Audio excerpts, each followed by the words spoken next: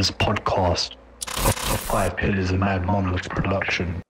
Assalamu alaikum wa rahmatullahi wa barakatuh, my dear brothers, sisters, friends and foes, and welcome to a very, very, very special episode of the Blood Brothers Podcast with your host, Dili Hussein, and my co-host, Aki Hussein. Assalamu alaikum everyone. It's good to be back. I feel like I'm always saying that in this podcast, but Dili's right this time when he says special. It is indeed the most special podcast we'll probably do. And the reason for that is it's not because of course, mainly because of today's guest, but it's also because it's our 50th episode.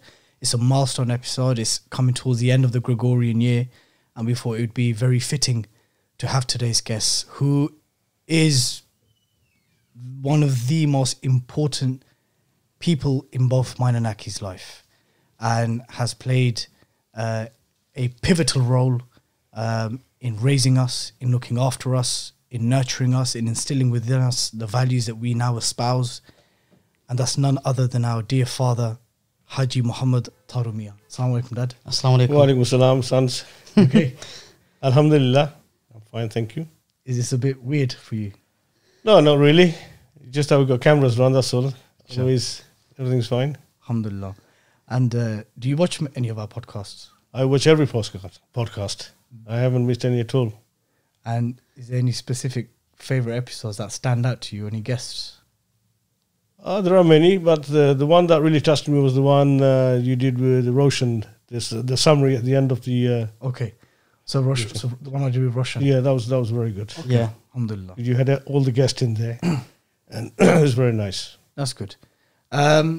Today's podcast is going to be very different, because usually what me and Zuel do, and by the way, guys, today I'm not referring to Aki as Aki. He's going to be referred to as Zui, which is his home nickname. Yeah, and besides the intro of me calling my brother by his name, Baya is Baya, which translates to, for those who don't know, brother. Yeah. So today is Zui, Bai, and we'll interchange between Dad and Abba. So today's conversation is what it is. Usually when me and Zui have guests on, we probe, we interview, but today we want to speak to our dad on camera. And I know there's lots to discuss and lots to cover. Let us start with your journey to the UK, right? What year did you arrive in the UK? Bismillahirrahmanirrahim. I came to England in August 1966. At the age of? 9. It's coming 10. Do you remember the journey? Yes, I do remember the journey. It was a night time when we left home. We travelled by train to Dhaka, and from Dhaka we travelled to Heathrow Airport and PIA, Pakistan International Airlines. Oh yeah, but that's because it was Pakistan then, right? Yes, it was East Pakistan then. Okay. So if I'm correct, Dad, that was the last time you saw our biological daddy, right? Yes, that's correct, yes. And how was that upon reflection as you were growing up? I missed her a lot because I left home when I was very young. Obviously, you need your motherly love, which I missed when I came here. But alhamdulillah, we were in touch. Obviously, in those days, no telephones or mobiles. Letters. It was all letters. Yeah. So, I used to get letters from my mom on a regular basis. Alhamdulillah, it was very comforting. And did Daddy know that you were coming to the UK? Yes, Okay. she knew. And how did she feel about that?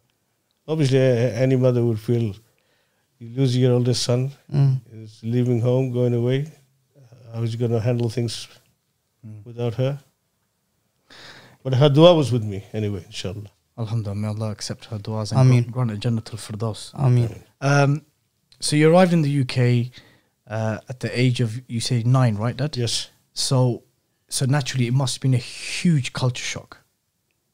Do you remember some of your early memories of landing in this country? Yes, I do remember landing at Heathrow Airport in August and coming to Bedford. The first place I came to was Lawrence Street. Just there. Yes, Lawrence Street, number 4. Yeah. It was owned by a Pakistani family. Obviously, in those days, there weren't any women here in this country. They were mainly single men. And that's where we lived for a few months. Okay. And obviously, the weather was very dull. So that must have been a huge shock as Yeah, well. because in those days, the winter was, to me, the winter was about 9 months. Wow. That's August we're talking about. Yeah. The winter's dull. Yeah, That's the peak of the summer. yeah, it was dull. And snow. And And obviously, you never had any double glazing windows and central heating and these nice rags and carpets. was it just plain wooden floor? No, wooden floor with a liner. Okay. Okay. And was England still celebrating their World Cup victory when you came? Obviously, I didn't go into these sort of things. I was new in this country. I don't know what was going on, but later on found out when I went to school and all that. Yeah. Okay. Now, going on to school, obviously you've literally lived through, and those who are still alive at your age and came to England at that young age, they've lived through many eras, the 70s, the 80s, the 90s, the 2000s. How was it growing up in the UK, in Bedford during the 70s and 80s, specifically to do with race relations? Like, how were you received when you arrived in Bedford growing up as a migrant child who went to a school with people that English was their first language, right? What were your early experiences of race relation and how non-Asians, non-Bengalis embraced you? First of all, I think I was the first Asian, not first Asian, first Bangladeshi boy in Bedford. Later on, after the 70s, they start coming in slowly. And in those days, when I went to school, it was just straight into the classes. That's it. Whether you know any English or not doesn't matter. You're there. There weren't any special facilities for people coming over from abroad to learn English. Yeah. Later on, after the 70s, obviously they had places where children who were coming over from Pakistan or India or any other country had a place where they go learn English. We had one in Bedford. It was called Portway Centre. Okay. Oh, okay. But the good thing is that it was hard for me, but being thrown straight into that system Yeah. that helped me to learn English and Very quickly. very quickly mingle with the people, Yeah. children and all that, you know. It was easier and quicker to settle. Yeah. Okay. So obviously there's a picture which is on the wall there, which should be on your screen right now. That's from Mohsin. What year was that? 1968. So that made you 11. Yes. Round about then, yeah? Yeah. And I can see from that picture there's many blacks, many whites, not really any Asians at all, besides you and a Sikh guy there. No, there are a few there. Not many No, there's at few. all. There's few. What was that? Westfield? Yes, Westfield. Westfield. Yeah. Did you face any racism? Yes, I did. Give us some. First of all, in those days, there was 2 tiers. From junior school, I went straight into Westfield. From 1 tier to 2 tiers. When I got there, the students, the people who were there, some of them I looked at, and they looked at about 20, 25. And I was shocked. You know, it's massive. I thought they were all teachers. I said, there's more teachers here than children. Then later I found out, obviously, then. But racism, yes, we did face a lot of racism. Give us some examples. Well, in the classes, on the corridors, names called. Like, if you don't mind me asking, like, what kind of racist remarks were made? Like, what was normal? What was the usual slur? Things like they would hold their nose like that, and they say, "Oh, you smelly packy." So you walk. Okay, so things like that. So Paki was a racial slur in the 70s. Yeah, in the late 60s and 70s, yes. Okay. And, you know, there was a question I asked you before we started filming, and that was, naturally, through your personal observations and experience, human beings naturally create a league of who they think, as a people, are the nicest, are the most welcoming, have a chip on their shoulder, etc. And I asked you in order from your personal experience, disclaimer, this is not reflective of entire groups of people. This is just based on my father's personal experience. Who did you face racism from the most in those early years in the UK? Italians.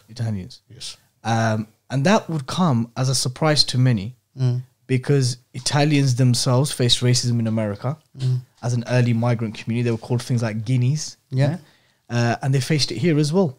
So it's quite sad to hear that. So obviously experiencing racism when you first arrived here, naturally that must have led to some altercations or incidents where you may have been in a position where you had to defend yourself or set a particular standard or principle. Did you ever find yourself in those situations? Yes, I did, Yes. And did you overcome it? Yes, I got into some fights after school. Yeah. Because first when I went to school, I didn't know what packing mean or wogs mean. Then later on I realized what it was. And that's when it hurt me. Yeah. And when it continued, obviously I got into a few fights. Okay. And I think it was a good thing as well because getting into the fight and winning one or two, they knew where I stand. Yeah. And I wouldn't take this nonsense. And generally speaking, you had quite a athletic but petite frame, didn't you? Yes. So were people surprised by your the way you were able to handle yourself? Yeah, some of them were. Yeah, some of them were. Okay. Sports did make a lot of difference. Okay. You're probably surprised when they woke up. We'll get to sports in a bit, but I wanted to ask Abba actually. Yeah. When you were in school, obviously you said that you came here when you were very young, like 8, 9, and it was a completely new world. Going into school with all these different people, white community, black community, maybe a few Asians, black community, and all this stuff. Did it feel like having to get into sometimes fights and stuff? Did it feel like quite a lonely place to handle all this stuff? Altercations, problems with other kids in your group, and you're doing it on your own at a young age so quickly in a new country. What was it like to have these moments? It was something that I had no choice but to get into it. I had to stand up for myself. Yeah. Obviously, I started off on my own, but gradually when I stood up myself, I had other people who joined me. Yeah. They were facing the same problems, but they needed somebody to lead them. And they felt that I was the right person to hang around with, or stand up with. Many years later, are these people that you still have relationships with? Yes, I do. Yes, I do have. tell us about Many of those Italians who I had problem with, later on they became my best friends. They're still around. We still meet. We still talk. That's good. Do they remember the beats you gave them as well? Yeah, they remind me. Okay, good. What about you? Because I know you have many African Caribbean friends. I remember there's not many people from the black community in Bedford, the African Caribbean community, who don't know you. I know that when I went to John Bunyan, there were many people's parents or uncles who knew you. What was the situation of the African Caribbean youth who also came as migrants at your time? Did they experience racism as well? Did you see that they also were having a hard time? Yes, they were having the same problem, but obviously they were having less than the Asians, because as you know, they don't back away from any fights. Okay, so they stand up for themselves. Yeah, they stand up for themselves. And that's a fantastic quality. Yes, That's a good quality. Did you ever experience racism from black people? no, not really. No, I didn't face any racism from any black people. No. Okay, that's good to know. Alhamdulillah. Tell us a bit about living through Thatcher's time, Dad. Was it the poll tax riots? Yes. How was it living through the 80s through Thatcher's period? I ask about this period because even for indigenous white folk, this was a critical period in British history. Is it as class divided as they say it was during the 80s? Did it feel different? Yes, it did feel different. Obviously, Margaret Thatcher, the Iron Lady, I'm not for U-turn and all this. Yeah. It was a very tough time, especially with the poll tax. That caused a lot of problem. I remember one speech she gave that she'd rather have people been unemployed than building industries. Okay. She'd rather have people unemployed than them building industries. Yeah. Yeah, she's a very tough lady, very tough, and it was a very tough time for especially the immigrants people. But wasn't she the one that also gave the opportunity for the same immigrant communities to then own their council houses and stuff like this? Yeah, obviously, because many of the council houses needed a lot of work doing. Okay. So you don't want the council spending 15,000-20,000 pounds to do the house of this. So she thought the best thing to do is just sell it and make them become homeowner. Yeah. Okay. And then later on, when they became homeowner, Yeah. then you had the recession, Yeah. and then many of them lost their houses. So that's They why. repossessed. Okay. Did we have any riots in Bedford? Poll tax riots, or was it mainly in the bigger cities? There was a small riots in Bedford. Yes, there was small riots. During Thatcher's period, because we're now obviously well into early, mid, late 80s now, had the Asian community had become a bit more established. Some people started bringing their wives over, they started establishing themselves here. When did Mum come to the UK? Excuse me. Your mum came to this country in August 1977. Okay. And she was how old? We got married in March 1977, and she came over. Well, we came back together. Mm-hmm. It wasn't that I came and then she came. We came together. Okay, alhamdulillah. 1977 August. And obviously, we haven't got Mum here for a podcast, and I don't think we will. But how was her first experience of the UK from what you gathered? Was it a culture shock for Mum as well, naturally? Well, by 1977, a lot of things had changed. There were quite a few Asian families here. Obviously, she found it a bit difficult, but I made it much more relaxed and comfortable for her. Alhamdulillah. Alhamdulillah, Dad. You smashed it. But as if I rewind a little bit, yeah, to back to maybe school age a little bit. Yeah, okay. Where, because we're only into sports because of you, Abba. And I know that's, sports and achieving in sports featured a lot in your childhood. What sport is it that you liked the most and you followed the most and pursued the most? Rugby. It was rugby. Yeah. And, just to hear that now, even how much decades later, you don't really hear many Asian men, playing rugby. It still isn't. It's still not, of course it isn't. Because so I remember any little interest that I took in rugby when I was at school, I was the only guy there. So what was it like for you, someone who not only liked rugby but was successful in rugby during those years when I imagine the most people around you were not Asian? Well, when I went to Westfield School, obviously the main sports was rugby, not football, rugby. Because Bedford is a rugby town, isn't Yeah, it? rugby. And my sports teacher, Mr. Davies, is a great man. He saw something in me and he encouraged me a lot. I remember from the first year to sixth form, I don't remember buying a pair of boots because he provided me with all boots and everything. Wow. Because the incentive was there that you win each game and this is what you get. Wow. And he did that off his own back? Yeah. And from the first year to sixth form, I was the head of sports, captain. From when to when, Dad? From first year, in Westfield School to the sixth form. You were head of sports. Yeah. That's years. And I was the captain of the rugby team as well. Wow. Were people jealous of you for that? No, they loved me. Okay. They loved me because I was great. winning.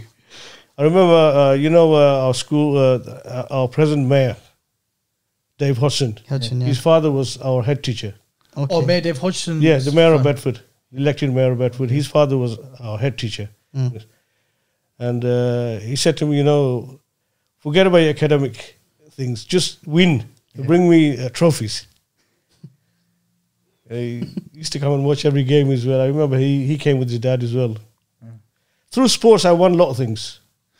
So I just want to pick on something here. It's a bit random. So, you had that instilled within you, victory, wins. Winning. Competing. That is where we get our... I think so. 100%. Well, it's not from Mum. It's from you. Yeah. Our drive to compete, our drive to... Not lose. Naturally having, alhamdulillah rabbil alameen, certain leadership skills. But there's something you said about trophies, which remind me of something which Mazafar used to say to me. You guys are all dad's trophy boys. Yeah?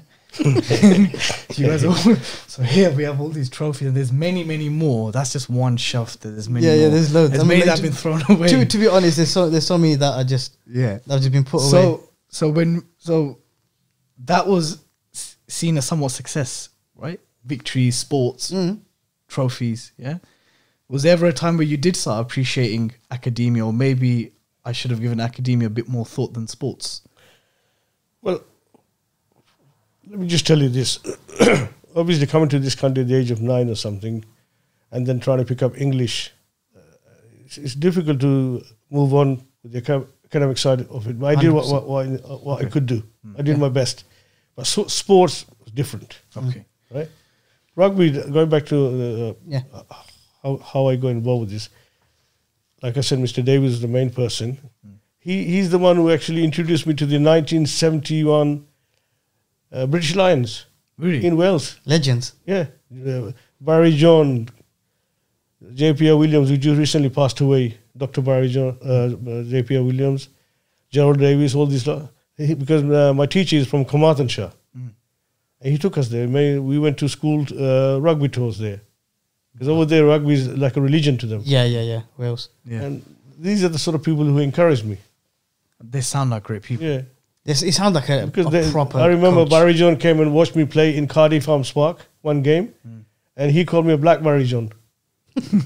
He said, you carry on. One day you become a professional rugby player. And your So how many British Lions players would come and watch something like that? We'll say that. Yeah. and your position was fly half. Yes. And that fly half generally is the one who's petite than the rest of his, a bit smaller frame, quick runner. Yeah. He's like, for those who watch football, he's your number 10. Yeah. He's your Marvel player. Yeah. And how did this position in rugby, the fly half position, come about? Was it just a natural because of your frame and you? It was natural. My speed, my movements, my side steps, my thinking, my kicking. So when me and Zui went to Westfield, we never lost one game. Not one rugby match we lost. Unbeaten. You got people like the Bedford School, Bedford Modern School. These are private schools. you beat the private school. Yeah, we hammered them. Wow, that's wicked. Not one match we lost, and I'm on. I remember one match. My uncle, he was going back to Pakistan then. Sorry, not Bangladesh then. And he said to me, "You have to come to the airport." I said, "I can't. I've got a rugby match. I don't want to miss the match." He said, "You either come in or not. If you don't come, then I'm not calling. I'm not your uncle anymore." So he put me in such an awkward position. So we took him to the airport. Yeah. Just left him there, and I came back half an hour before the match. You made it. Wow. Yes, I made it. That's how I love my rugby. Wow. Excuse me. So just staying on that topic, do you remember this photo in Westfield? Oh, yeah, Yeah. of course, I've seen them, yeah. So this photo here, these two photos were in Westfield Middle School. That's my dad. That's Dad here. What are these photos, Dad? What events is this? This was a seven-a-side school rugby tournament. Seven-a-side rugby tournament held in Westfield. Yeah. And we won the trophy. And the trophy has been presented by the Rugby Football Union president. What's his name? I forgot his name. I don't quite remember. That's his fine, name we'll now. find it. It's been a long time. And was this a memorable day for you? Yes. All the children from the school were there watching the match, hundreds of them, cheering. Yeah. Inshallah. Let's go over some more photos. There's some. I know you have loads of photos, but let's just go through some of them. Yeah, I think you've seen Mr. Davis here. Okay. There he is. Can you see Oh, him? yes. To the right. That's it. Okay. Yeah. He used to play for Bedford Town. He was a fly half. Oh, so he took a special liking to you. Yeah. Okay. But you know, when you were playing rugby and in those crowds, they had a nickname for you, didn't they? Pitch name. Yeah? Yeah. What was that? Jaru. Yeah. Is there a story behind that or how that name came about? What it is on my passport, Yeah. obviously you got Taru Mia. Yeah.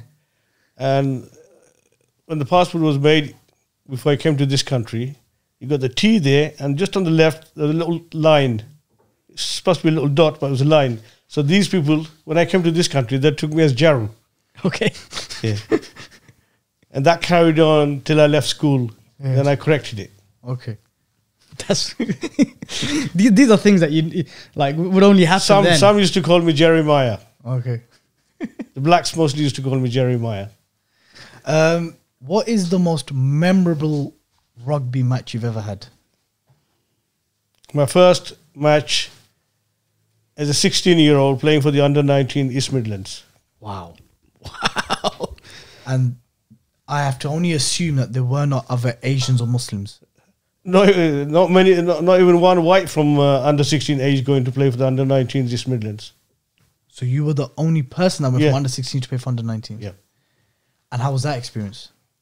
Wonderful. Did It's you an get, achievement for me. Mm. and did the under 19s appreciate your skill considering you were younger than them? Yeah. Well, first they were shocked when they saw me. They saw my size and everything. Yeah. They thought, well, You get taken out. yeah. But then you take me out. Okay. And what's this picture? Is this is rugby, I'm assuming, Dad? Yes, this is when we went to Wales. This is the team that played in the Cardiff Town Park. That Barry John attended, yeah? Yeah. And how you managed to do this whilst literally, from my understanding and from what we've heard, looking after yourself and others who you were living with? Because there was no wife and mum at this time. This is all fending and looking after yourself. There wasn't variation of curries and hot food waiting for you at home. You had to do all that yourself, right, Dad? Mm. Yeah, obviously, I had to do some cooking sometimes. You know, cooking, and it's very difficult. Obviously, when there's no women around here, they're all single men. They all help each other out. You are a fantastic cook. You made a delicious curry the other day. Yeah, we must say. One thing I want to say is that going back to rugby, I would have become a professional rugby player if it wasn't for supporting the family back home. Because my first priority when I leave school, I have to get a job, earn some money, and look after my family who are back home. Our family that time was Dada, Yeah. non-biological daddy, Yeah. but who we've always known Brothers and as Daddy. sisters. Brothers and sisters. Yeah. So you're saying that it was the helping the family that prevented that. How did that make you feel? Do you feel resentful? No, I felt it was my responsibility to look after them. Okay, But I couldn't do both at the same time. you couldn't do both No. at the same time. But you didn't feel resentful ever. Later on, when I was more matured and all that, got married, I thought, I missed out. There's some missed opportunities. I missed something. Well, inshallah, the reward from Allah subhanahu wa ta'ala will most definitely be greater for the one that you did choose. Absolutely. Yeah, inshallah. Yeah. Let's look at some more photos. So rugby wasn't the only sport. We know that was your sport of passion, but you were very active in cricket and football as well. And successful. And successful. Let's look at one very interesting photo. This is Bedford Youth Asian Football Club, 1983. Bedford Young Asians. Bedford Young Asian Football Club. This is a very famous photo. I noticed as well there's some non-Asians Yeah. in the Bedford Young Asian, which is And brilliant. there's some very familiar faces here. Tell us a bit about the formation of this football team. Well, this is the team I formed in 1982. Before that, I used to play for Westfield Youth Club. Okay. They were in the Saturday Premier League. I used to play for them. Mm. And then on Sundays, I used to play for an Italian club called Libertas. This is where Fucillo used to play. Okay. Fucillo later on went to play for Luton Yeah. and for Italy. And I used to train some of these young boys on the Sundays. And they said, we would like to form a team. I said, no, you guys are not ready yet. You need to train for 2 years because I know the Asians, when it comes to morning matches, 9, 10 o'clock in winter, you never get up. So for 2 years, For 2 years, I That's trained not them. change, does it? Yeah, 2 years I trained them, and after 2 years, we decided to form this committee, this team. We had some serious matches. Okay. We started with friendlies. We went into Sunday League. We done well as well. We had some serious matches from teams from Peterborough. Other Asian teams. Yeah, Peterborough, Derby, Leicester, Okay. Cambridge. Wow. So these were teams. This that is before we went into the league. Okay. And these were teams that most likely had other Asians in them as well, Muslims in them. Yes. Okay. I'll tell you one story. This was a bit of rivalry between a team from Bromham. Okay. They were a very good team. Yeah. Predominantly white. Yeah, and our manager, Mr. Rahman from Magna, Yeah. we made him the manager. He had a lot of his customers who were from Bromham, and he was talking about his teams, good and that. They said, why don't we have a match? So a match was arranged, and the understanding that if we lost, then Mr. Rahman would treat everybody in the Magna free, drinks, everything free. Okay. And if we won, they would treat us in a pub. So Mr. Rahman said, what shall we do? I said, you could go ahead, no problem. So I remember it was on a Sunday morning, 10 o'clock kickoff. There's about 200-300 people turned up to watch the match. Wow. And first time we were losing 3-0. Rahman Sasa must have had a heart attack. Yeah, Farouk, Azim's uncle, Yeah. he gave away 2 penalties. Oh dear. Albert, Jabir, he gave away another penalty. So we were 3-0 down. Mr. Rahman had a cigar in his mouth, came down onto the pitch, and he said, this guy's going to kill me tonight. They're going to finish all my restaurant off with drinks and everything. Do something. I said, okay, all right, let's try. So we made a few changes, Yeah. and we won 4-3. Wow.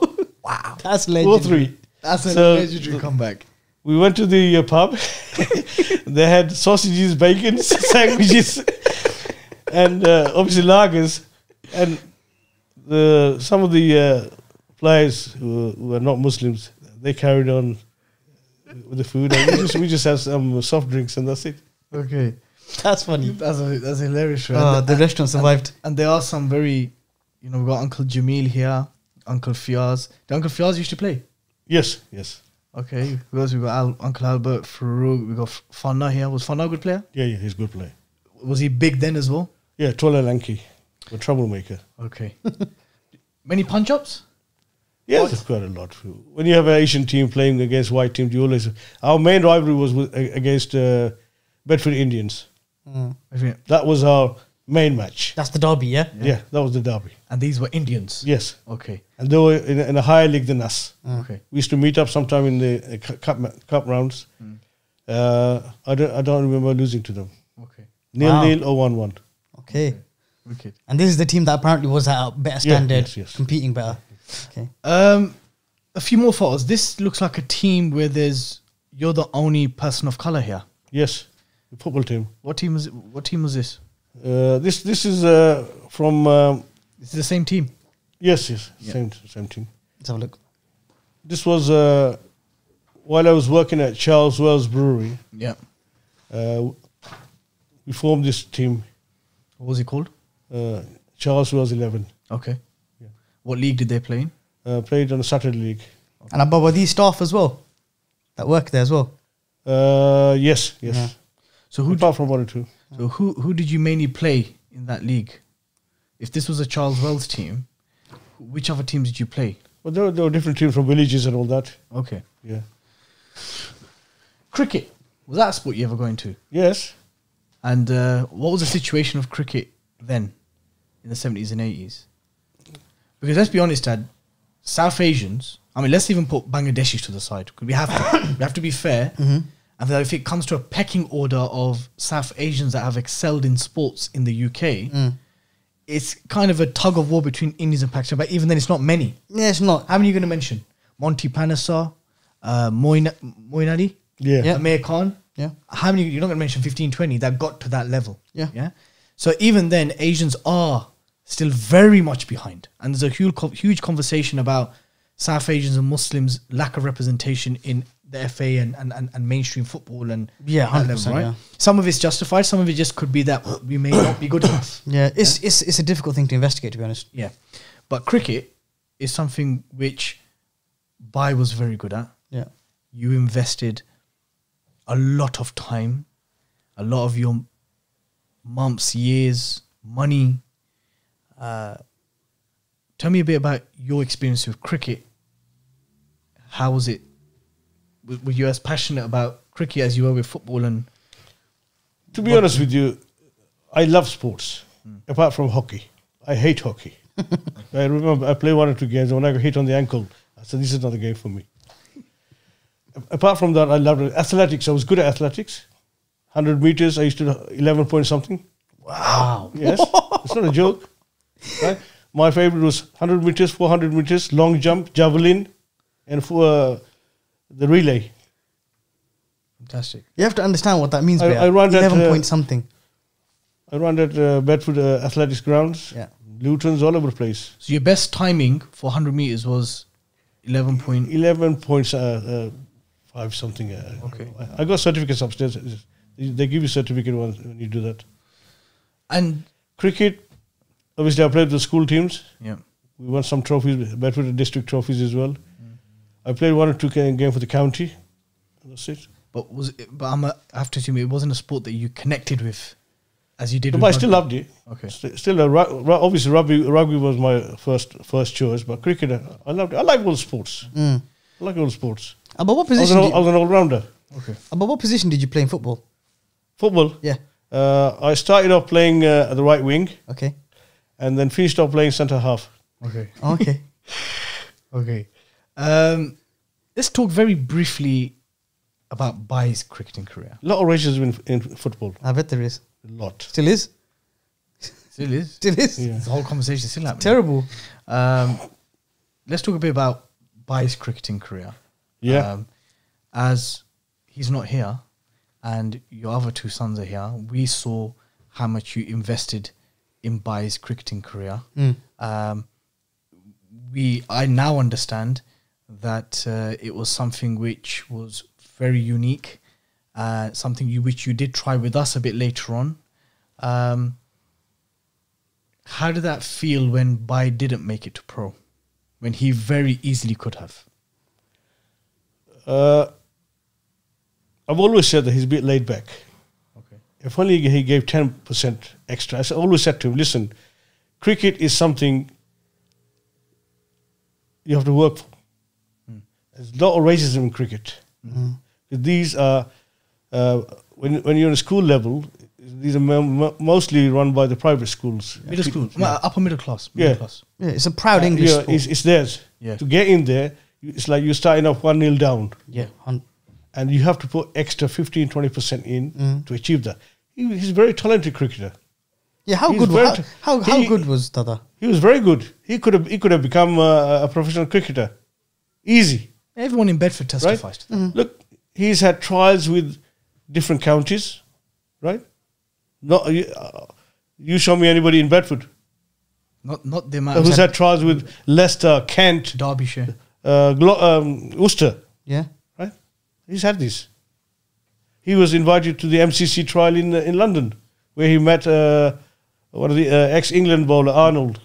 He said to him, What about Malcolm Marshall? Didn't Bai meet Malcolm Marshall as yes, well? and he said to him, listen, this is a good boy. He knows what he's doing, but I'll tell you one thing. There's a lot of racism in cricket. He has to work hard to achieve. He can achieve it if he wants to. Wow. What about Bangladesh? There was an opportunity there, wasn't there? Well, I met up with Gordon Greenwich. He was a coach for Bangladesh cricket team. I met him in Leicester. And obviously I gave him his paperwork before he came. He saw everything. He said, look, bring him to Bangladesh. Leave him with me and we'll take it from there. Well, obviously he didn't feel comfortable because he had a bad experience when he went to Calcutta Oh, yes. on a tour. And That was the mayor's tour, wasn't it? yeah, and he had a bad experience there because the boys from Bangladesh were asking for his bats and gloves and sunglasses, and he said, "No, these guys, and plus majority of 99% of them are from Dhaka, Okay. so they it's going to be difficult for him to communicate with them." Okay. Were you disappointed when Bai's career didn't get to where it was or where you were hoping? obviously any father would be disappointed because I remember traveling with him to all these county matches. You leave home at 8, 9 o'clock in the morning, don't go back till 9, 10 o'clock in the evening. And he tried. And I enjoyed the time I took him. Okay. I enjoyed it very much, every moment of it. You don't regret any of it? I regret it in the sense that he could have made it if he tried a little bit harder. Were you quite strong on him? No, I wasn't very strong. I encouraged him. Okay. I encouraged him. I didn't sort of... pressurize him or thing like that. He might feel that way, but I didn't. I didn't. I was never anywhere close to as good as Bai, was I? No, not quite. As a bowler. But you could have been a cricketer as well. Yeah. But he was natural. Yeah. How does it feel to hear that, Bia? I remember one season he had with Bedford Town. One season he had was one of the most brilliant seasons he had. I remember, but what was that match where Bai played in Anns Park and everyone lifted him up and he got some of the film. Everyone in Queen's Park was there. I think it was a Colts game. Yes. And he was the captain, innit? He was captain because I remember everyone picked him up. There was Zuski, Tanvir, everyone was there. All, yeah. Was that when he switched from Bedford Town to Colts? Yes. Okay, and they won that match. Yeah. Okay. So just back to me and Bai again. So obviously Bai was a different level apart, yeah. When it came to in terms of his cricketing talent. Yeah, it was obviously. Out of 10, how good was I as a bowler? Give me your honest opinion. Bowler, 8. So the other was at 9. Yeah. There's not much between you. I think that Dad is definitely being touching kind. 10 because he was quick. Yeah. He was quick. On his day, he could do things. Okay. But he wasn't always there. I remember one match, they played Pakistan's under-16s. And a lot of these guys went to play for the national team. These are Javed Miandar's nephew, was Majid Khan's son. He played them and then, I don't know, and he took 1 or 2 wickets and he played well and then the chap come, he goes, which part of Pakistan is he from? I said, no, he's not from Pakistan, he's from Bangladesh. He said, he's good. Moving on now to a point that you made earlier in the podcast, which was you had to choose supporting family over sports. For many, that is a very difficult decision, but it is just the natural decision to make. How stressful was that? That you had to give up something that you literally loved. It was, you... Well, you can see when you talk about it, your face changes. Yeah. Whenever you talk about sports, your face changes. So we know this is something that you're deeply passionate about. I was very passionate about it. I wanted to become a professional rugby player. The system would have taken me because, like I said, that sports teacher, Mr. Davis. You had the right people backing you. He was a part of that rugby, Bedford Town Rugby Club, right? Playing there. Later on, he became president as well. So it's there for me to move in. I had people there to help me out to make it. But obviously, other commitments, like family commitments. So how did you feel about dealing with those other commitments? Did it affect your temperament? Did it affect frustration? It did affect me because obviously something you want to do in your life and it's been taken away for some other reason. It's in the back of your head, but then obviously when you sit down and think about it, that is also important because there are others who rely on you. Just on the issue of all this is happening now whilst growing up and raising us, either over the bridge, but then when did we move to Queen's Park?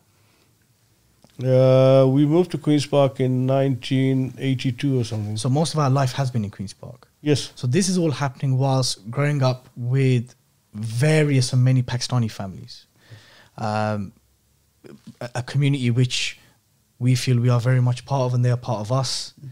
What were some of the challenges growing up with Pakistanis? I say that to you because I would say that if someone said, there's certain social realities that everyone has, for our household, it was to essentially grow up not just alongside Pakistanis, it was literally with them. How did you find that experience?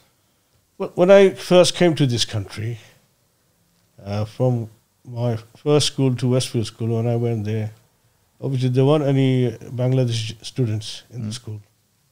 Mostly some Indians and some Pakistanis. For example, Jamil, brother Jamil, his family.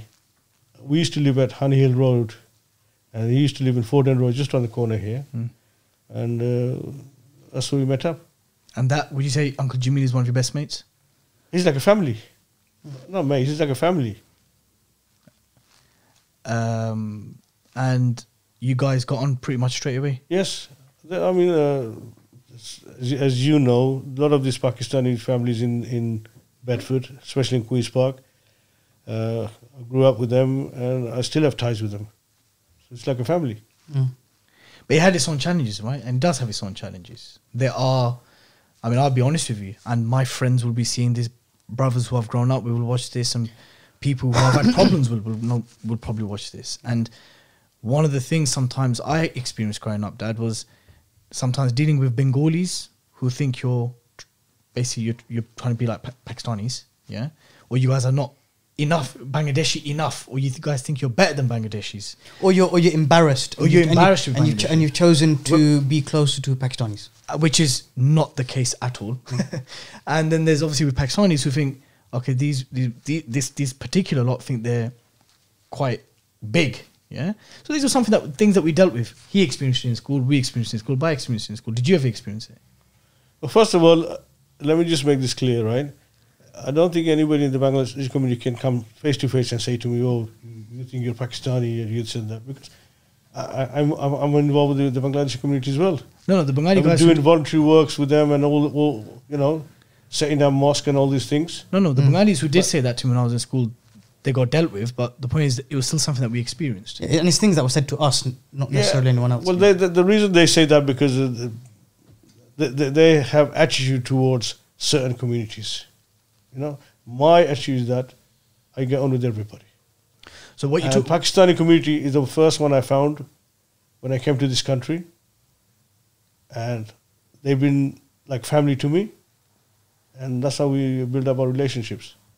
Do you feel some Bangladeshis have an inferiority complex when it comes to Pakistanis? Yes, they do. Yes, and similarly, Pakistanis have a superiority complex. Yeah, of course. What would your advice be to both communities to overcome this and work together more as one? Is to get rid of these complexes? Yeah, well, every community have some sort of problem like that. Stereotypes of views. Stereotypes. But my philosophy is that if I can't get on to somebody, I don't have to become an enemy. Just give them salam and move on.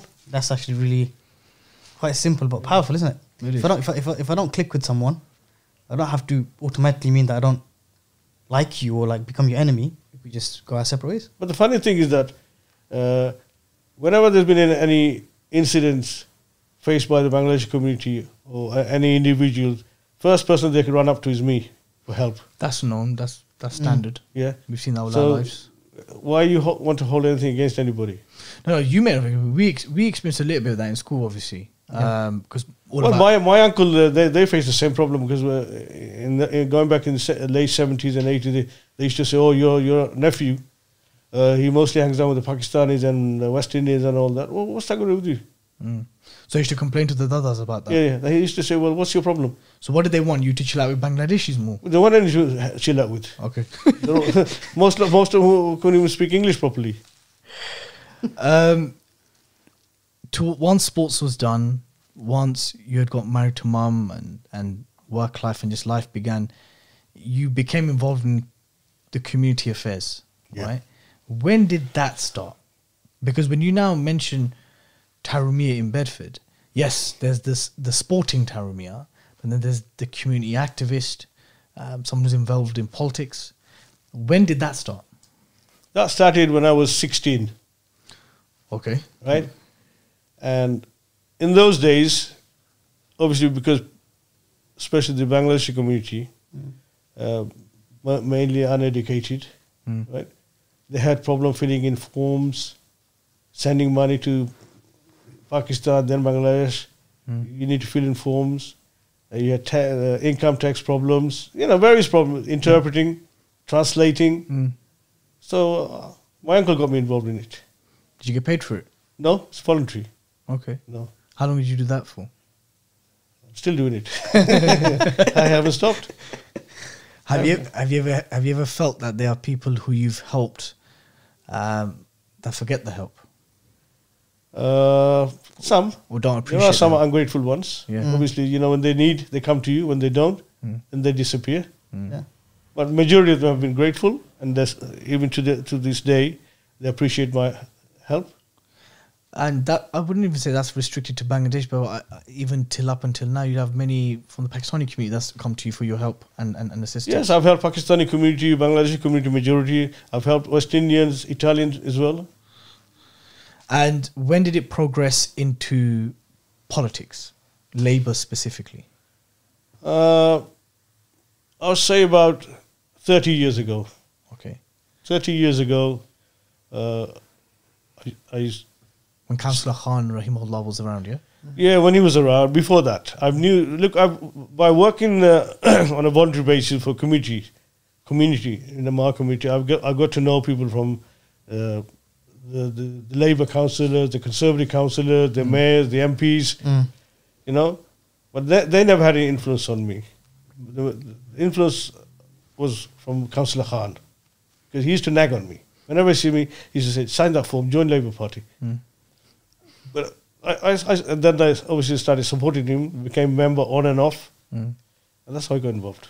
May Allah have mercy on Baba Khan. He was a fantastic man and did many great things for our area. I mean, okay, so that's Labour, and we'll get to Labour in a bit because we still need to discuss last year's election results.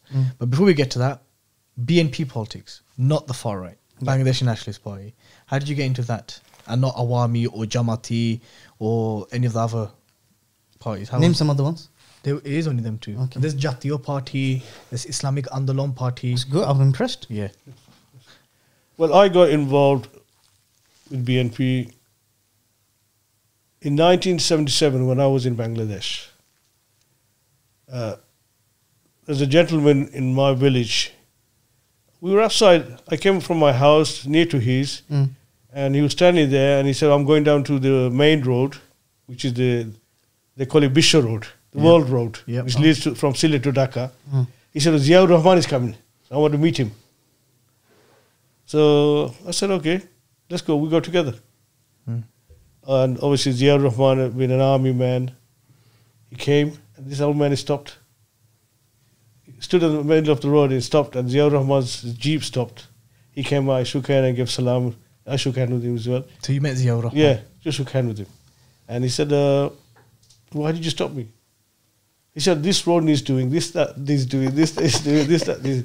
He said, "Baba, don't worry. We'll sort everything out. Okay. Inshallah. Give me time." And you witnessed that conversation? yes. And when I saw him and saw how he spoke to that man and how he stopped and how he behaved and everything, I thought this is a nice person. Because that man could have easily got slapped and moved out of the way. Yeah. Yeah. He Could have been arrested. But he stopped. he stopped. Okay. So he had time for these people. So I thought this man has time for the people of Bangladesh and for Bangladesh itself. Were you? Why were you never drawn towards Awami League? Because you have family members who are part of Awami League. Like I said, in 1977, that's my first incident when I met him, and then obviously the time passed through, and I never joined. I never became a member of BNP or any Bangladeshi political party. I only got involved in late 90s. Okay. Through some friends. It became a social gathering. Okay. Like it is with like it is Awami, BNP, PPP. We just became a social gathering. People from my area back home, we're spending time, and then politics came in. Obviously, they were more deeply involved in it than myself because they're from grassroots. Yeah. Okay. It's in their blood. Whereas me, it's on and off. How did it go from that then being mentioned by Khalid Zia's son in his book? Because that's a real quick. Well, Khalid Zia's son is married from Sylhet. Okay. Dokkin Shurma. Where we are from. Yeah, Dokkin Shurma, South Shurma. Yeah. Where he's from. He's married to a late admiral's daughter. And I remember one Eid celebration with the people were meeting him. He's, Eid greetings. And I came and he met, and he said, and they shook hand and everything, and he called me like a senior person with high respect. He said, "Where are you from?" I said, "I'm your brother-in-law." He said, "Pardon?" I said, "I'm your brother-in-law. You're married to our sister from Sylhet." Oh. And I said, "Where are you married?" And from my house, only 3 miles. And we are distant relatives, which is true. Because the Rear Admiral, late Rear Admiral Mahmoud Ali Khan, his auntie was married to one of my great-granddad. Oh, so there is a family link. Yeah, of course there is family link. Okay. And so And for those who don't know, Khaleda Zia is a former Prime Minister of Bangladesh. Yeah. So there was as you were involved in both Bangladesh Nationalist Party politics and Labour politics, your sons were taking a different route when it came to politics. It was one which was heavily influenced by what they understood to be Islamic politics, very critical of secular nation states and secular democracies. And I recall there were times where you would be helping with the Labour campaign, and we'd be out there telling people or advising them not to engage in the democratic process because we believed it to be haram, not kufr, just to clarify, haram. And there were times where you would be involved in BNP politics and we'd be involved in criticising both Hasina and Khaleda. What were your... I know that, alhamdulillah, you never prevented us from the dawah, from activism. You supported us. But how was that? Because that's two spectrums. Secular politics, yeah? And then your sons were doing what they understood to be Islamic politics. And they were at loggerheads. If we were doing that in those countries, we'd be in prison. How did that make you feel? I had no issue with that. I felt comfortable because they were doing what they thought was right, and I was doing what I thought was right. Because we're in two different generations. You're my children, I'm your father. I have the older generation's mentality, and you have the recent plus Islamic knowledge of politics. Did you agree with some of the things that we were calling for and what we were advocating? Yes. Did you feel that we were harsh to rulers, Muslim rulers and governments, that we had too many high expectations from them? Not really. Okay. No. I attended a lot of the meetings as well. You did. You And, supported us. I never stopped you from going. Alhamdulillah. I was there because I want to observe what's going on, what's been said. Abba actively supported us. There was an attitude and an understanding that the type of politics that we were calling to is going to get you in trouble. And you're going to draw attention to our community in a way that you don't need to. You're probably making more noise than you need to. Do you want to just clarify what that politics was on camera? Well, as Muslims, even our political stance and our values came from the deen. So we were very critical and would speak openly about the injustices of Muslims around the world and the responsibility that rulers had over that, being oppressive and tyrannical. So we advocated for Islamic political system to replace those systems. And it's a position I still stand by.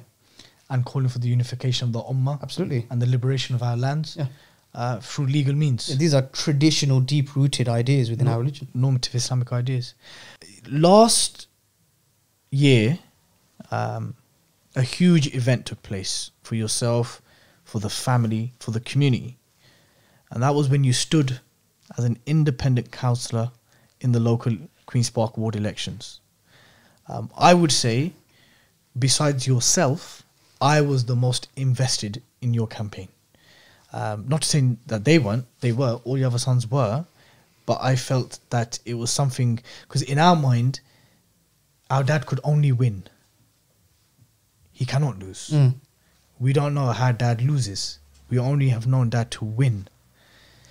And the poetic irony of it was that you lost by 1 vote. And you refused a third recount when you had the opportunity, because it went from 3 or 5. What was the difference when you lost against? It was 3 or 5 votes, wasn't it? 5. Then they recounted it. It was 1, and you had the opportunity for another recount, but you said you're not doing that. Before we get to that day, I know how I felt that day. But let's. How did you end up standing for? Without going into too much details, Dad, but the split away from Labour, and literally a new paradigm shift in Queen's Park. That Mr. Mia is standing for independent council with a significant backing from the Pakistani community, right? How did that happen? Well, first of all, I never had an intention of standing for election. If I did, I could have done that 25 years ago. I would have become a councillor. I never wanted that. Because I know when you become a councillor in the Asian area, you could never please them. They don't know the difference between an MP, a councillor, and a voluntary worker. They think it's all in one. So that was my intention. I had the opportunity many times, but I never went for that. The reason I stood was our present MP, Yassin. I helped him in his elections 110%. Something he clearly and consistently acknowledges, yeah. And there was one incident which hurt me was few days after election, we were around his house and we were chatting away. And then this young lad from our community, his name is Ali Askar, he said, look, now you become MP, your post is vacant. We're talking 2017 here, wasn't it? The snap election. Yes. Yeah. So his councillor post was vacant. Yeah. So he said, your councillor post is going to be vacant. So we've always promised that the next person nominated would be from the Bangladeshi community in Queen's Park. And I think Vaisab, he pointed at me. I think Vaisab, he's the most ideal candidate, more popular one. You know. And I don't know what happened to him. He just snapped. Have you seen him snap like this before? Yeah, I've seen him snap a couple of times. He snapped. And he raised his hand. He goes, oh, no. The Pakistanis in Queen's Park will not vote for a Bengali. And how mistaken he was. Right? And again, I said to him, can you repeat that? It came as a shock. And he said, I believe the Pakistanis will not vote for a Bengali here. I said, that's racism. You shouldn't say that. That's wrong. You just become an MP 5 days ago and you said that. I said, remember that. And I had a go at the young lad. I felt like hitting him. So when we left his house, I had a go and I said, why did you bring that for? He said, I done nothing wrong. I said, no. You should. We don't have to ask him for anything. And Mohammed Yassin was obviously very wrong and very mistaken because you broke records. We've had Parvez Akhtar stand here. We had Bilal Shah stand here. They are from the Pakistani community. They've got tribal backing. They were with the Conservative Party. And no one proportionately came anywhere near the numbers you got. And you ran, I remember you stressed that we ran a very clean campaign. To the extent where, I mean, it's happened now. Have to clarify, he was independent as well. He was an independent candidate, and you would have been the first independent candidate in the Queen's Park ward since, I don't even know how long ago it was. It's about 78 years. Yeah. And I even spoke to the members of press. They're like, this has never happened in any Bedford ward as far as we can recollect, where an independent candidate comes for the first time and loses by a single vote and refuses the third recount. Why did you refuse that third recount? When it could have come back and it could have been a draw or you would have won. Because it was going that way. It went from 3 or 5 to 1. Well, you were there. I was there, Dad. You were there. You saw the situation. Obviously, these people who were the workers, the counters counting, they've been there since 6 o'clock, 5 o'clock in the morning. Do you think they would have waited for us though, Dad? Right? They've been there for that long, and it's coming up to 11:30, 12 o'clock. Yeah. Right. Yeah. First count. Second count, then they were just fed up, right? And I felt it's not right to put them through that procedure again. But about the truth. So what you're saying about is because you didn't want to put them through more grief again of the physical counting process. Let me just say it was stressful, bro. it was a stressful process. It was stressful. The anxiety was stressful. The anticipation was stressful. But I couldn't care less about the counters. sure. My mindset was, So you literally your job. yeah, my mindset was that if tables were turned, and it was and his sons, they would never have let that pass. I don't think. I could be wrong, brothers. If you're watching this, I could be wrong, but I don't think that they would have allowed for it to go from 3-1 and then refused a third recount. Yeah, neither do I. Well, you're right, 100% right, because even after conceding, Yeah, I went over to him, you remember? yeah. I went over to him and I congratulated him, but he never bothered to pick up the phone and say to me, commiseration, you know, we had a good contest or anything like that. That's fine. So, No, but that's naturally because must be thinking he was surprised by his results as well. And I think we brought Queen's Park to life. Never, because that was the first campaign, am I correct, Dad, where Labour didn't have an office, but we had an office. yes. Think about that. Labour had always had a campaign base. That's right. Whether it be the Disley Road Chippy or somewhere. here on Fordham Road, yeah. But they never had one. And it was so close and so tight. But I personally think you ran too much of a clean campaign, Dad. When you know your people, you know the people you were up against were resorting to many questionable stuff. You understand? And I know you're not a sore loser. I know you're a principled man. But I'm just saying that the campaign you ran was too clean for the people that you're running up against. I understand, but when you've been clean all your life, it's very, very difficult to become dirty. You know? Okay. This is something it's a standard you set. Because I saw with my own You eyes. understand? And there are people in the community didn't take it seriously.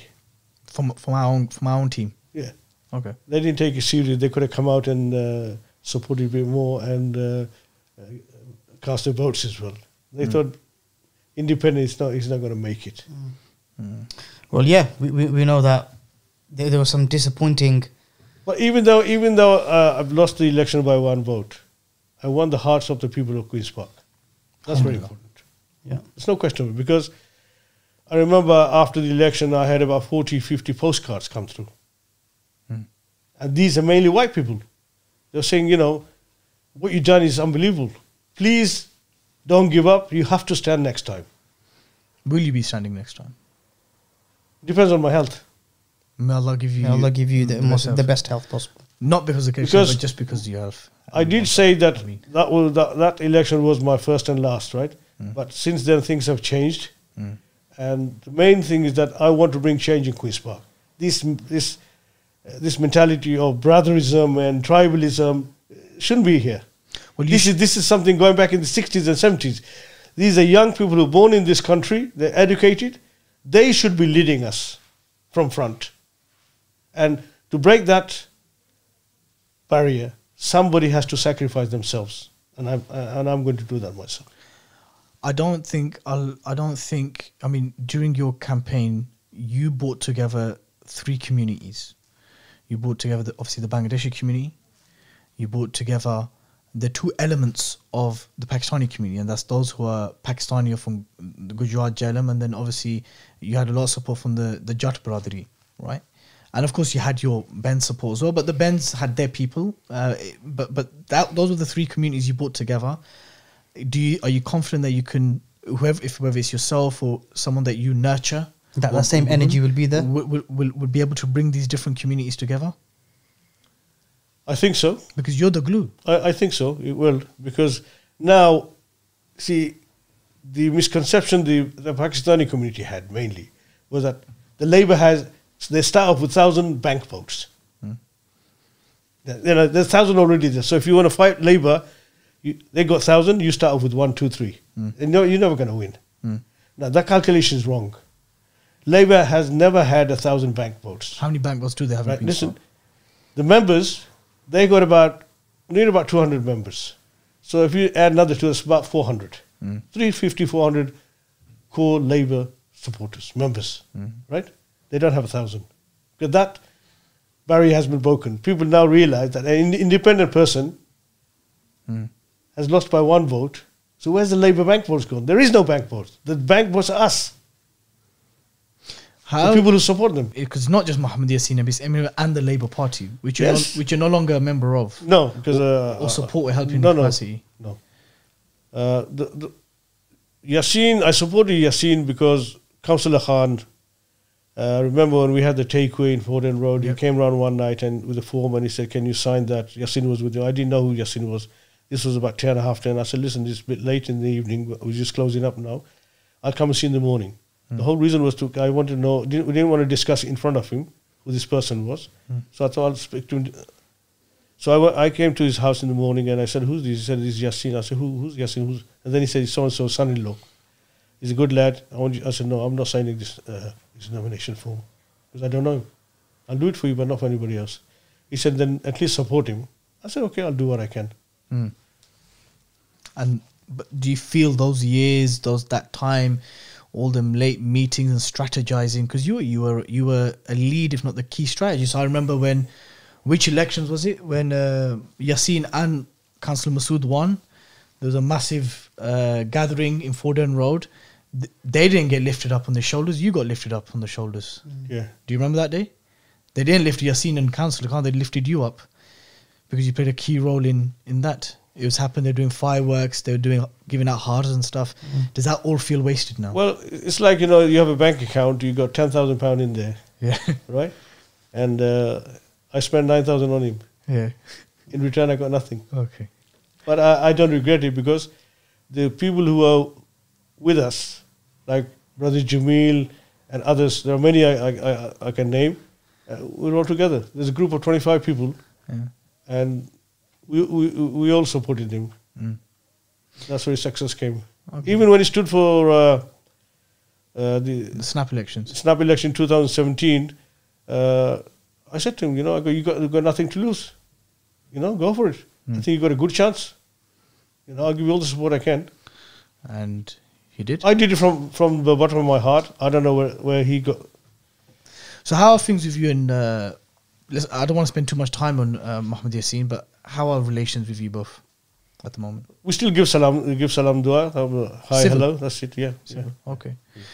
About bringing the podcast to a close, we saved a very important topic to the end. And that was parenting. Growing up, we were always aware of our dad's presence, yeah, or aware when he wasn't around, and you were a disciplined man. You were a disciplined father.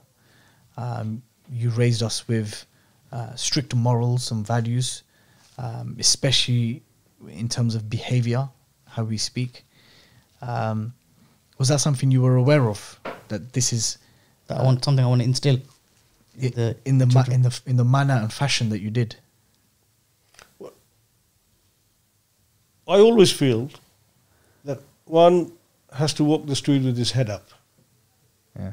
Shouldn't be turning around, look on the side, see what's happening. Because walking with your head up is very important. Mm. As for bringing up people with discipline, this is something that I try to pass it on to you. I was disciplined by my parents. To respect people, do the right thing. If you could rewind and lead from the front, because as you know, back home in our family, we have people who represent public servants. Yep. It's going back from my great-granddad to my father, to my granddad, there's people who my are uncle. community leaders, So representatives. this is something in your genes, it just passes on, I feel. Okay. So this is what I wanted from my children as well. Do Alhamdulillah. you feel like that's delivered?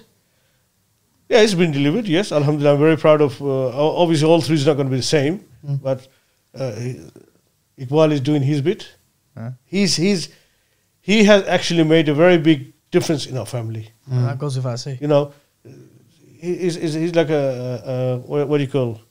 Savior. A diamond. Yeah. But brought deen to our family. He's brought deen into the house. He's done a lot of things, which is I pray to Allah. And obviously you too. You're doing well as well? Before we get to the bit where we're He's doing very well. Okay, be sharp, Zui. Before we get to that bit, are there any aspects of parenting which you think back at and think maybe I could have done this differently? Maybe I was too harsh or strict there, or maybe I wasn't strict Or maybe enough. too lenient. Too lenient. Do you ever think back at these things? Yeah. No. No, I don't think I think I was too lenient. I did what I need to do, Alhamdulillah. right? No. And if you lot feel that I was too lenient or too harsh on you, then that's your fault. Nothing to do with me. I did what I need to do. No, we think you're right? perfect. I need to do because I was. There's one thing I'll tell you that I'm very overprotective. Mm. Yeah. Very overprotective. Even though you're married and all that. Even now, if you go somewhere and I don't hear about you 3-4 hours, Yeah, I know I'm on the phone. Yeah. I can't help it. Your mom tells me all the time, look, they're grown up, they're children, they've got children. Why are you doing that? I said, look, I can't. It's in my system. I can't do it. Mm. I have to know how safe they are, where they are. Alhamdulillah. We I can't help it. we want those phone Right? calls. And I told her, I said, even when they become, if I'm around in my 80s and they're in the 60s or 50s, I'll still be doing the same from my bed. Alhamdulillah. I gave you a lot of trouble growing up. Little bit. I was very troublesome in school. I was permanently expelled in year 10. You had to come into school every other time. I think you even gave me a clip around the ear in front of Mr. Beryl. If that's what you call a clip. Because I didn't apologize to him properly. Do you remember that one? Yes. You always said to me, your issue isn't that you don't study hard. You seem to value education and you're good at it, but you misbehave too much in school. And I definitely gave you a hard time growing up. Was it difficult with me? No, difficult, but it was difficult. Worrying? Sorry? Worrying? It was worrying as he was getting older. Now as he was getting into his 15 and 16 and things like, it was worrying because what I found was the main problem was that there was a group of boys who were looking up to him all the time. Mm. They looked at him as a leader. Mhm. Any incident, he's there.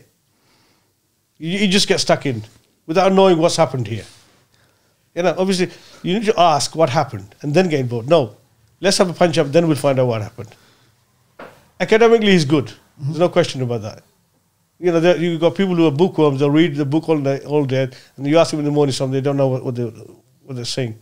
Right? That's what's causing the problem. But I realized that's me. I was like that.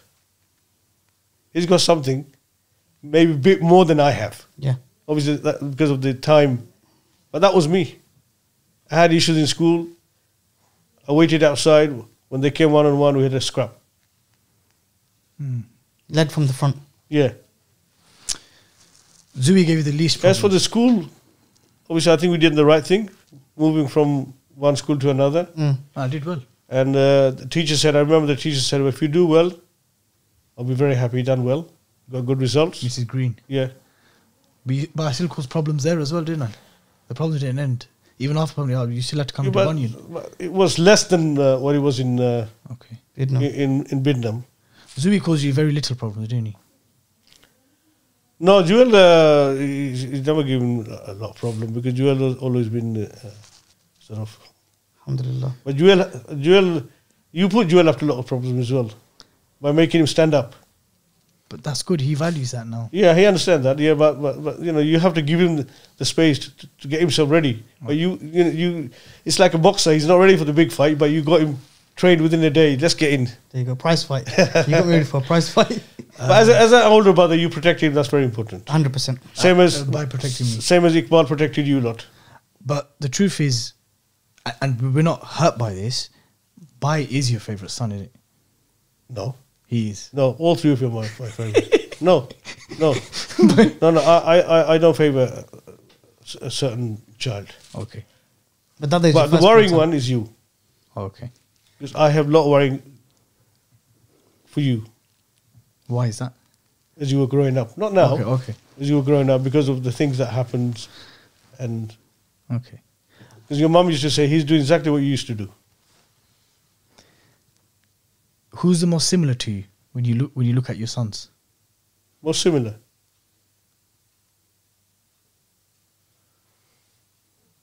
Because you all three are different. Have different qualities of you. Different qualities. What quality does Bai have of you, do you think? Diplomacy. What quality do I have of yours? Standing up. What quality does Zui have of yours? Patient. MashaAllah. Wow. Fantastic. It just goes to show the dad's profile. Yeah. Alhamdulillah. By bringing the podcast to a close and bring it to an end, I want to tell you, and we both want to say we love you. Thank you very much. I love you a lot as well. Yeah. Ever since I'm going to come and have my moment as well. Yeah. Ever since we started this Blood Brothers podcast, very quickly, I think maybe after episode 2 or 3, we were like, I can't wait to have Dad on the podcast. Because we knew that no matter what guests we bring in, there's not going to be any content quite like podcast with Abba. Not just like a host speaking to their father, but I remember after 2 or 3 podcasts, We knew that you were going to be we on. knew that this podcast is going to be the most special. And whilst it's episode 50, we can have as many episodes as we want, and Nothing will match this. nothing will match this. So Abba, from the bottom of my heart, there is no man that I'd want to be like except for you. And I love you more than anything. And I wish that Allah can allow me and all of us to be able to demonstrate that and show that as much as possible. Ameen. So I'm going to come and embrace as well. Finish now? No, not finished yet. We have to get this on camera because You said it, he'll come and hug you. thank you for everything, Abba.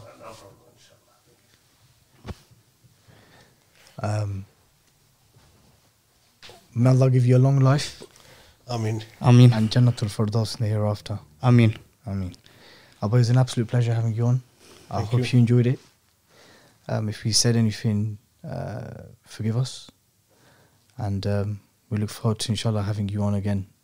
Maybe for episode 100. Inshallah. Inshallah. Are you going to start crying? Nah, You can if you want to. no, I'm okay. Brothers and sisters, I hope you enjoyed our milestone 50th episode podcast with our father. Subscribe to the YouTube channel, 5 Pillars YouTube channel. You can find us on Instagram, Twitter, and all the usual platforms. Just a quick note, the 50th episode also marks the official departure of between 5 Pillars and Blood Brothers away from the Mad Mamluks.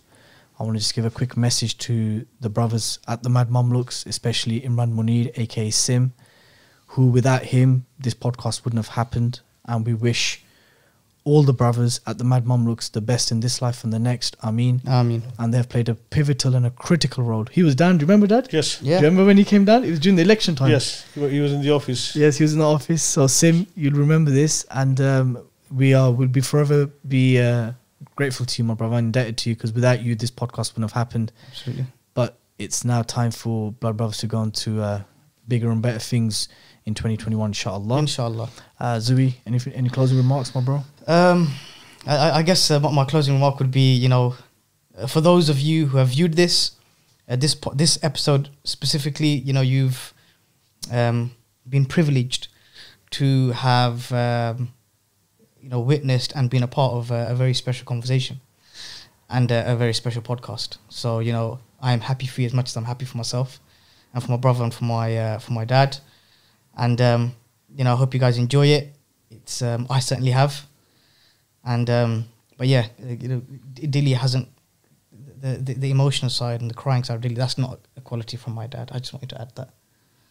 But it's still a really Where lovely do I quality. get that from then, Dad? Mum's side. Most probably, yes. Most probably.